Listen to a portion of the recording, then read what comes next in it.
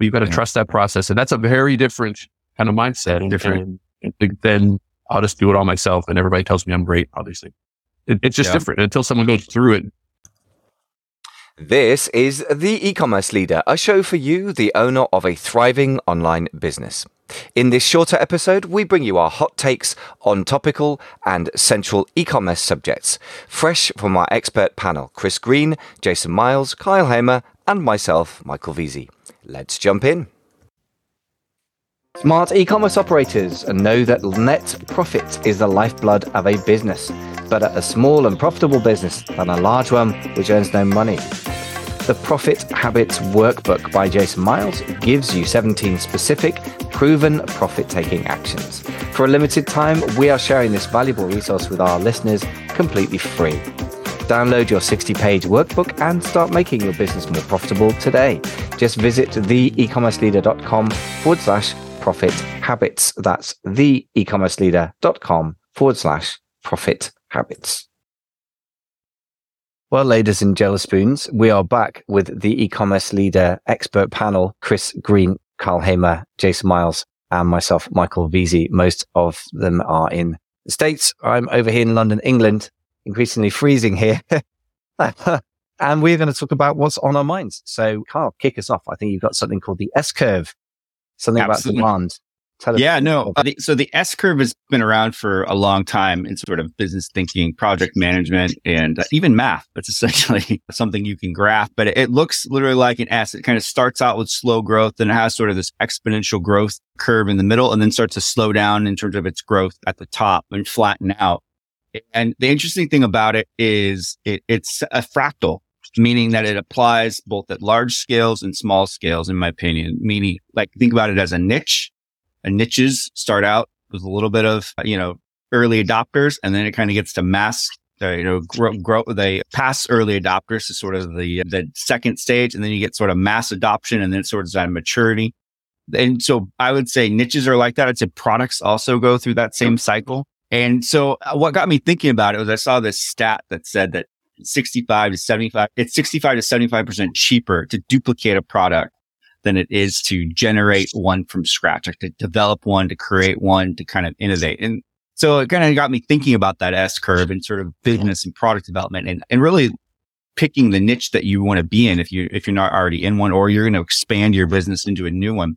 Where is it best to sort of enter that S-curve? Is it better to be at the beginning where you can potentially have some early mover advantage, which there's disadvantage and pros and cons to that? Or is it better to be sort of in the growth phase when you're going to scale and you're stepping in front of demand? It's like, is it better to be in front of demand or before demand to establish and really build your brand and accomplish that? So that's really, it's up for my discussion. I'm just kind of putting it out there for people. I think it'd be an interesting conversation. You want our opinions on what is best? Yeah, I want the feedback from the wisdom of the crowd. Okay. I'll give you my 2 cents. I think it depends on your personality type. I think some people are cloners. Yeah. Like in Star Wars, they can clone the stormtroopers. And some people are really good at that. They'll see a Gen 1 or Gen 2 product and they'll just see how they can make it prettier, shinier, happier, better, newer. And they'll take a whack at that level of it. But they could never, ever in a million years come up with generation 1 of it. But there are other people who are more on, I would say the artistic, open side to creativity that are the originalists. And their best work is going to be done coming up with something new, improving it. I wanted to sell online for 10 years and I couldn't figure out a product. But then Cinnamon came up with a product and then I just was the helper. I was just the marketer. And when I reflect back on that, the whole decade, literally 98 to 2008, it wasn't that I didn't have ideas. I just couldn't execute at that V1 or Gen 1 position. And so I think it depends on your personality, I guess is my response. That's good. Yeah, Jason, I was going to say the exact same thing. Like you have to know yourself. Yeah. In the sense of like what you like doing. And like for me personally, like if I had to go back in time, I probably couldn't describe this, but looking back now, I can be like, oh, I definitely I enjoy the first mover advantage. I like finding new things that I personally get excited about. And the fact that we have social media where I can share my personal excitement about something like, guys, have you heard of this FBA thing? Like, you know how fun it was to be like the first guy to be talking about FBA, and like how amazing it was to be like, dude, all our inventory is now prime eligible. Like, you get how big of a deal that is. And a lot of people are like, no, I can ship myself and all this stuff. And then merch by Amazon and self-publishing and all these things. I'm very excited about those things. You know, when they come out, once they're mature and it's like, oh, right, here's how you can use this mature platform to do these, you know, standard practices and do all this thing. Sorry, boring, bore me to tears. Not just personally boring, but like, that's just not what I would say my personal strengths are. So I'm not looking for something to go in and be like, oh, I can do, you know, some standard operating procedures around this topic. Like, yeah, I guess I can, but like, it's not as interesting or as fun or as attractive as like, wait a minute, guys, Kyle, have you seen this? You're an original. This and this. No one's done that before, and it's a massive opportunity. And now you're excited, right? Now you're invested. Now you're like, I would do this for free kind of thing. The fact we can make money on it is bonus versus, hey, Kyle, there's this big opportunity in this established market, and it's going to take this much cap. Like, oh my God, kill me. Like, I just don't care how big that opportunity is, because it doesn't align with what I want to do. And like, that's like the you know, business versus personal kind of take on it. But if you are actually excited about it, you're going to have so much more success. Yeah, it's good. I think you guys are bang on with that. What I'm interested in is, I suppose, because I'm a person that loves to theorize about stuff, like I get excited about ideas and abstract concepts and how they collide with reality and sometimes make sense of reality. And in this case, the STAR principle is the thing that springs to mind, which is that if you can somehow get involved in a business that is in the early stages of something that is about to go up that S-curve, so you're an early adopter, then, you know, it's a star business. It's a Boston Consulting Group, which goes back to the 60s. It's not new thinking, but it's still underused by people in some ways. Now, to cross that over with what you guys were saying, Jason and Chris, I think you're right that personality is critical. What Richard Koch did, he's the guy who wrote the STAR principle and applied it to make himself very, very rich. He's not an entrepreneur so much as an investor. So he was not the person getting excited about creating Betfair, for example, and nerding out about it. He was a person who spotted somebody else's talent and ability. So he was a kind of a version of a Gen 2, to use your phrase, Jason. So that's interesting to me that, you know, sometimes the market dynamics of this S-curve and your personality can interact in interesting ways. In other words, you can be taking advantage of the early mover thing, even if it's not your natural creative personality type, as long as you hook up with the right personality who is that kind of person. So I would definitely invest in whatever Chris Green's having and, you know, getting excited about next, because you're very, very good at spotting these trends. And I've had you on the podcast talking about various things like the merch by Amazon when it was new. And so if you can find the right partners, it enables you to participate in that, even if it's not your natural, you're not a first generation person, if you like. Yeah, totally agree. I think the thing that irritates me to some degree as I watch people's market behavior is when they're cloners, but they act like they're the originalists. That to me is such just like, come on, man. That's and you know, it's funny because a lot of them think that they're duping newbies or something like that, or they just maybe, I don't know, in their brain, they kind of are like, their egoic need forces them to say that they're the first, the best, the original, what they, you know, and then you just like, no, come on, don't do what. Why do that as a positioning statement? If you know you're a cloner, don't lean into being, you know, the creator of something, all that. So yeah, to me, that's kind of always funny. And because then there are people who, like, you know, Chris obviously like created the phrase arbitrage in the e-commerce context. And, you know, he won't be out there nowadays, basically like in the position of trying to be the Gen 5, Gen 6 marketer with the big, huge company. Other people will have taken that spot. But anyway, so it's just kind of funny to observe people's behavior in it all and kind of what their ego does in the process and all that. So there's this weird mania in the world to be creative. Now, I get this as a person that's naturally creative. My response to a problem is to create more stuff, but that's not necessarily a wise response or a business like in all cases. And so I think people should own being good at operations and at scaling. Like, to your point, Chris, the flip side of being excited about retail arbitrage as a first mover or merch by Amazon and the other things I've seen you've infused me about over the years is that maybe somebody else gets to your point, Kyle, gets to be at the top of the S curve and make the big money. And if you can partner as a sort of first generation creative, leading edge type person with somebody who's a bit more ploddy and willing to do the stuff that makes you want to poke your eyes out there, Chris, with the SOPs and stuff. That could be a beautiful thing if it can be engineered, because then you will get to benefit for longer and financially bigger than if you're just constantly creating and then letting somebody else monetize it.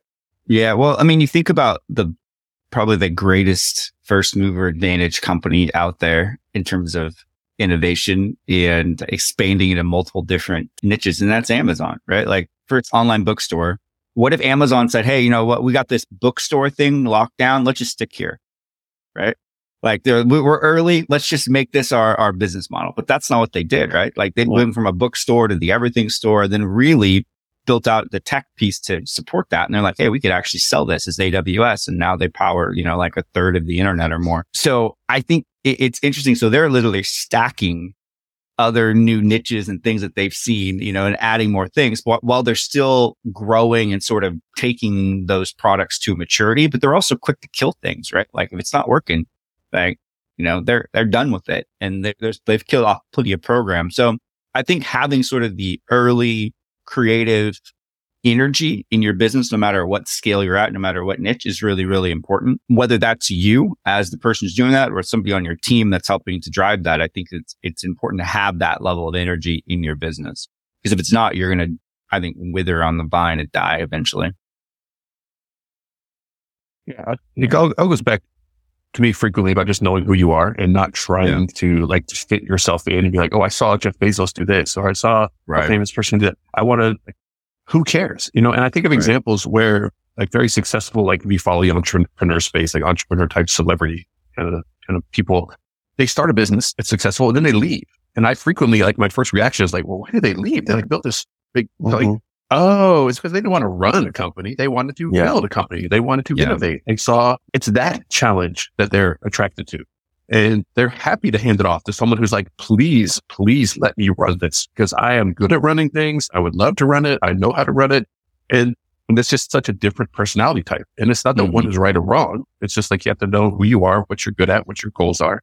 And there are going to be bigger financial incentives for some opportunities than for others. And often being the first mover is not the biggest financial opportunity. Like in my experience, it's certainly not, but to me, it's much more rewarding. It has potentially more upside down the road, but you can be a lot happier doing something that you actually like and enjoy. And I would make the case that you can use the internet and social media to help a ton of people and make money along the way, where you're like, this is great. But when I see people chase the bigger opportunities, oh, there's more money. I can make this much money. It's like, you can make more money. But from all the wealthy people that I know, the money is not the happiness thing. Now the money, don't get me wrong, money will solve your money problems. Okay. So if you have money problems, yes, money will solve those problems.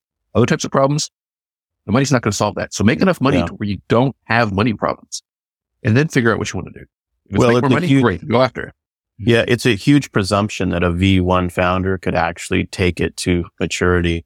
I mean, I always remember the story of Rob Callen, who founded Etsy, and at the point, and he's an artist. I mean, artistic, and he made an environment for artists to be profitable, and made something that was really, really like, who knew Etsy would last and become things like a craft site, But by the time it went public, he owned nothing, like less than 1% or so, like some literal nothing rounding error amount.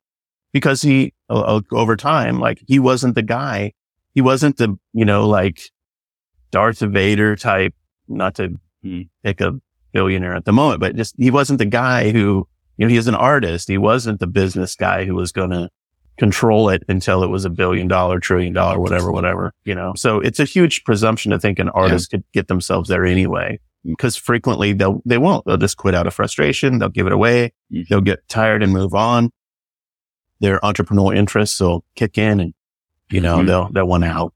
It reminds me of Brandon and Larry Page from Google. Like they were early on, the co-CEOs, and it was all very much like, we're going to grow this thing. And then, they brought in Eric Schmidt, who was a adult. Yeah, adult. But he was also an experienced Silicon Valley CEO, right? To really put in all the business processes that they need. And they built off of those business processes what Google is today, right? And, that's exactly the point. I see too many people that don't want to give up control. And I know what that feels like, right? So if you start something, it's kind of like your baby, like you're 100% owner, because you can certainly start a company just by yourself these days.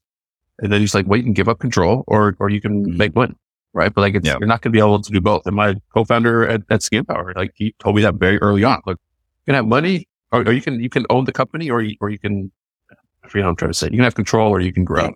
But you can't really have, and you got to be okay with that. And I think so many times, it's hard, or especially kind of the entrepreneur, the solopreneur, like the first mover to be like, yeah, I'm going to give up control. I'm going to trust someone else can do this. Maybe someone else actually has this vision that I have. And it's when you internalize, it's like, no, only I can do this. Only I can write this book. Only I can make this app. Only I can do this webinar. It's like, no, someone else can, but you've got to trust that process. And that's a very different kind of mindset. And then I'll just do it all myself, and everybody tells me I'm great. Obviously, it's just different. Until someone goes through it themselves, it's really hard to be like, okay, I'm just going to take Jason Bau's advice. Like, no, it's going to be hard to take someone else's advice. But once you go through it, you're like, oh yeah, Jason was right.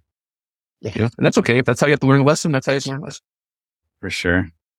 There was an interview that I heard, or it was a podcast. It was basically this guy who was a multi-millionaire. Couldn't even have been a billionaire. And they're asking him sort of like, what was the biggest breakthrough moments, in your career, in what you did in building your businesses? And he's like, well, honestly, the biggest one is when I actually brought in a new CEO. And that was the biggest thing. He's like, but here's the thing is that the business took off and grew, but they made decisions that I didn't agree with, but I still trusted them to, do what they're going to do. And they turned out to be right. I would have been wrong. And he's like, that was the biggest breakthrough in terms of their growth of the business, was following with that. The CEO that I put in place. So yeah, I think it's super interesting. You got to know who you are.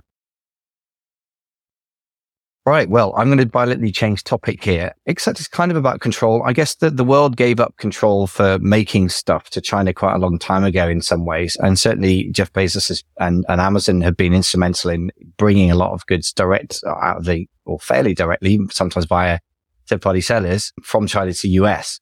But what strikes me more and more is a few bits of news and a few statistics around which seem to be pointing to some kind of crisis to me, which is that number one, there's never been so many exports from China. It's kind of moving on from COVID now. So the factories are starting to hum again.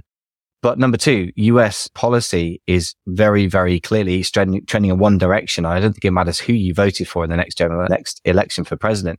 You're going to get a China hawk of some description. And so TikTok is, for example, in the crosshairs right now. I believe that the TikTok CEO is about to be called as Congress in late March. So, a couple of weeks at the time of recording. And they may actually ban TikTok in the US, which would be huge news for anyone who's built a platform on that. So that implies concentration risk is an overarching theme here. And then the other one is that, if China supplies lethal aid to the Russians in the Ukraine war, which looks quite likely because they've lost any kind of judgment at the top of the Chinese leadership by the looks of it, then it's quite possible that US will sanction China, which will basically change the entire world economy, not least if you import from China, which you probably do if you import into the US or into Europe. So these are big movements, but I think they're coming to a head pretty much now.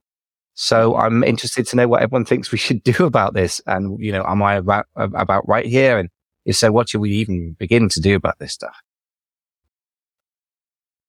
Deep water. You want me to go first? Yeah. Ungin. So I listened to the All In podcast, and they were just talking about TikTok. Chamath Palihapitiya was talking about it. And then Brad Gerstner was their bestie guestie this last week. And he's a shareholder, original kind of investor in TikTok or ByteDance. And the interesting piece they pointed out was if it was banned in the US, it would represent, I think, $3 billion out of like $100 billion of their revenues.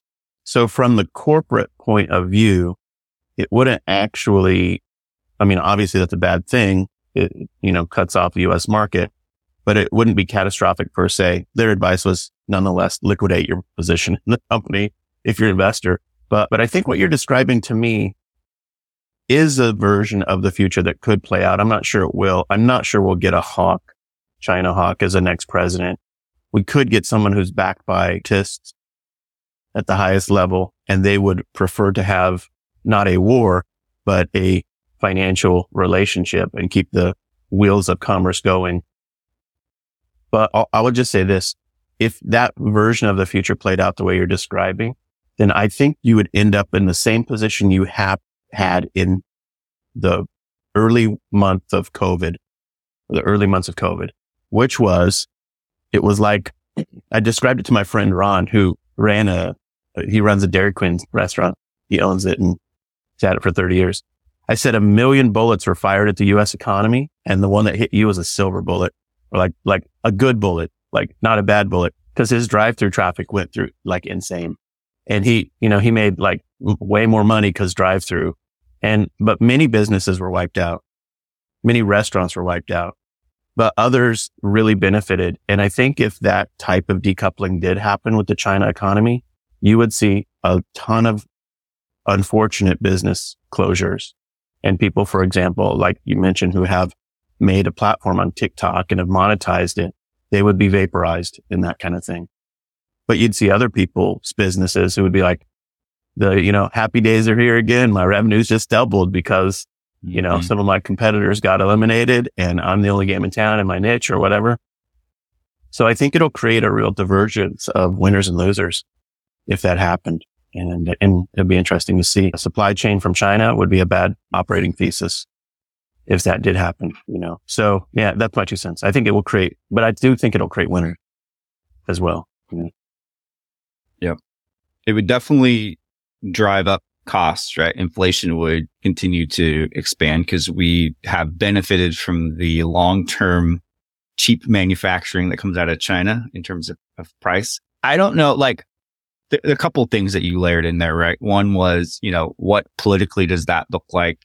Who's going to be in there? I think that everybody is sort of seeing China as a political competitor, depending on how far they want to take it. Do they see it as China as an enemy? Hopefully that's not going to be the case, and they can look at it as a competitor geopolitically. The other thing that I think is interesting, as you said, is, does China offer lethal aid to, Russia in the Ukraine war? If that occurs, I think Europe for sure is going to sanction, but it may not be the same level of sanctions that you saw, the West apply to Russia, where it's across the board. It would probably be much more strategic and surgical in terms of the sanctions that were applied.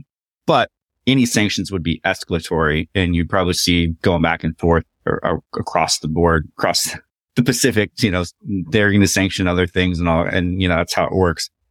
So yeah, it'd be really interesting to see how that played out, but it definitely could have a negative short-term impact on the economy. But long-term, I think what you're going to continue to see is more of a shift to move manufacturing to different countries, maybe more geopolitical friendly countries. It could be a big win for India, honestly. India has sort of walked this neutral line between the US and China and Russia, and they kind of want to see themselves there. But I think that you ask them specifically, they would probably like to lean more in their relationship with the US, but that's even a more tenuous thing. But they have a lot of production capacity. It's untapped. They're kind of like China was, a few years ago.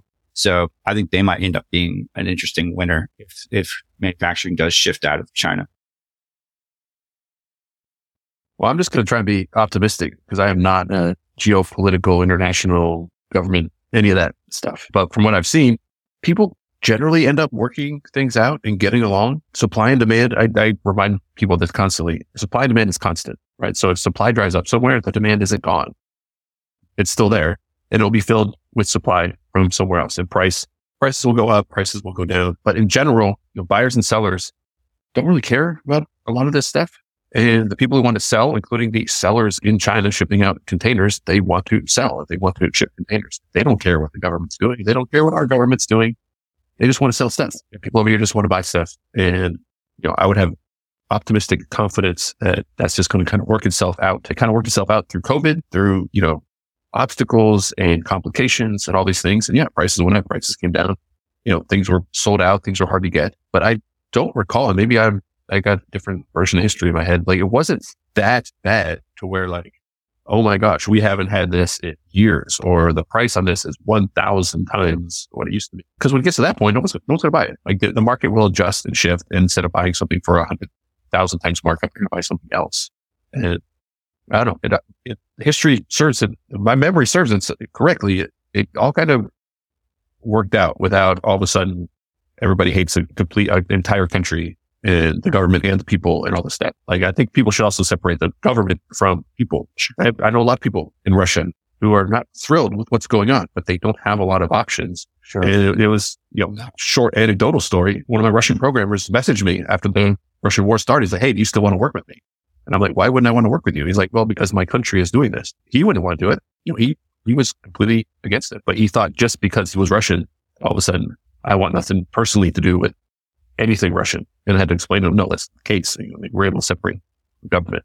And, there's a lot of big stuff going on, but the people who are in charge, the people with the power, I don't believe are evil. I don't believe only have personal self-interest in mind. I do believe they want what's best for everybody. And hopefully it plays out. I will tell. Yeah, it's interesting. I think that you're right. The business people just want to make money, and ordinary people don't necessarily endorse the views of their governments. And there's certainly, I know London is absolutely a ton of Russians here, and I think they're kind of keeping their heads down. I don't know. It's not a thing for me, but I'm just thinking that at a certain point, politics starts to re-enter the business fray. If it becomes, for example, the tariffs that got imposed in whatever it was, 2016 and onwards, with goods coming from China to US, that's not something anyone who's selling or buying has any control over. That's simply imposed from above. And I think that we're getting back to the era where that may happen. You may be right. I mean, maybe you're more pessimistic than you guys. The other interesting thing, of course, and I'm kind of an outsider here on the other side of the pond, is that I think the other alternative supplier is America. Apparently, America already has the cheapest electricity in the world, thanks to the shale gas revolution and shale oil and gas. You have, so much gas there that you were burning it off as waste products until 5 minutes ago, apparently in many places. And the labor costs in America aren't going down, but they're shooting up in China because they have really demographic issues. I don't have no young people. So I would be amazed if America doesn't become the preferred supplier for a lot of American goods. And then, of course, there's Mexico. I don't know if anyone has an experience in Mexico. I've got one client who did a bit of sourcing in Mexico and said it was pretty difficult to work around the corruption and the quality control issues. But it's interesting that there, as you say, Chris, if there's demand, there will be supply. The question that interests me partly is, where is that supply coming from?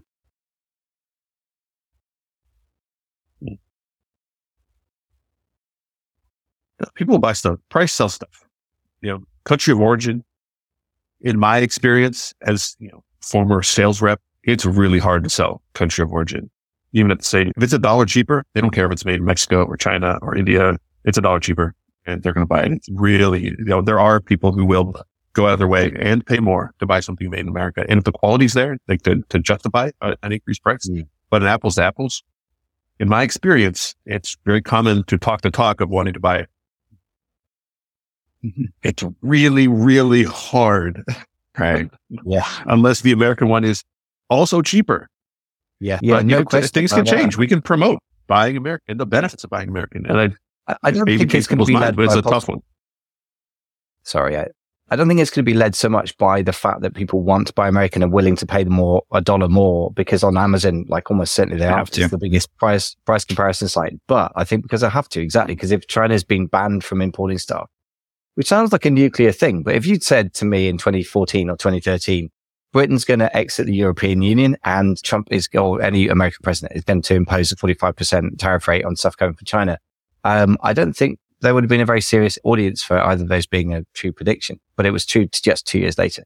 So I don't know. I hope you're right. And I hope that I'm not seeing stuff coming. I hope I'm wrong, but let's see. It will emerge over the next. Veteran e-commerce operators know that net profit is the vital lifeblood of a business. Better a small and profitable business than a large one that earns no money. The Profit Habits Workbook is designed to give you 17 actionable, specific and proven profit-taking actions. You can implement them at your own pace and let the power of this trusted framework revolutionize your company. The Profit Habits Workbook makes profit improvement a fast and efficient achievement. For a limited time, we are now sharing this resource with our listeners completely free with no strings attached. To download your 60-page workbook and begin your journey to a more profitable business today, just visit theecommerceleader.com/profit habits. Wow. Pessimist versus it's a different point that you've made. Optimist. If there is no Chinese alternative or internationally made alternative, then yes, people will buy American, but they're not buying American because they want to buy American. They're buying American because it's the only one on the shelf. Yeah, exactly. Yeah. So there's that. And like, if that's the case and it's an affordable price, it's a quality product, I don't think people care, because in my experience, people don't really care where it comes from. As long as it works, it's not going to give my child cancer and I can afford it. Right? Like, absolutely. Yeah. We're really not that big. We're really not scrolling down looking for a country of origin on Amazon. Yeah. No, the reality is that demand creates supply.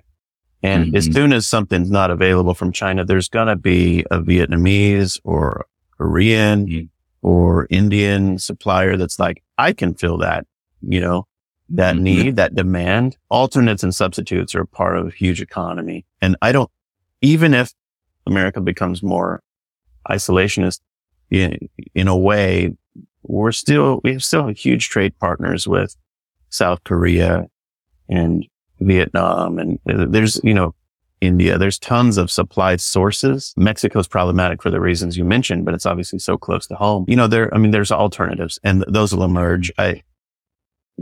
Entrepreneurialism is such a fast-paced environment these days. It amazes me how quickly people can monetize now. You don't see opportunities languishing around very often. Right. As soon as you see something that's obvious, pretty soon you see somebody who's figured out how to beautifully present it. And here it is. It's the cool thing. And just when you thought, hey, this is a thing, somebody's already been 6 months or a year ahead of you in getting it ready, So. For sure. I think to me, the biggest takeaway from this conversation as someone who imports from China is you need to have a business continuity plan. Like, what is the plan of action if something happens to your supply chain in China? Are you thinking about, do you know how to locate suppliers outside of China? Like, that's a skill set that you should be developing. That's a network that you should be working on, is make sure you have a plan of action in place. You know what you should do? Only make digital products. Of course. Of course, print on demand.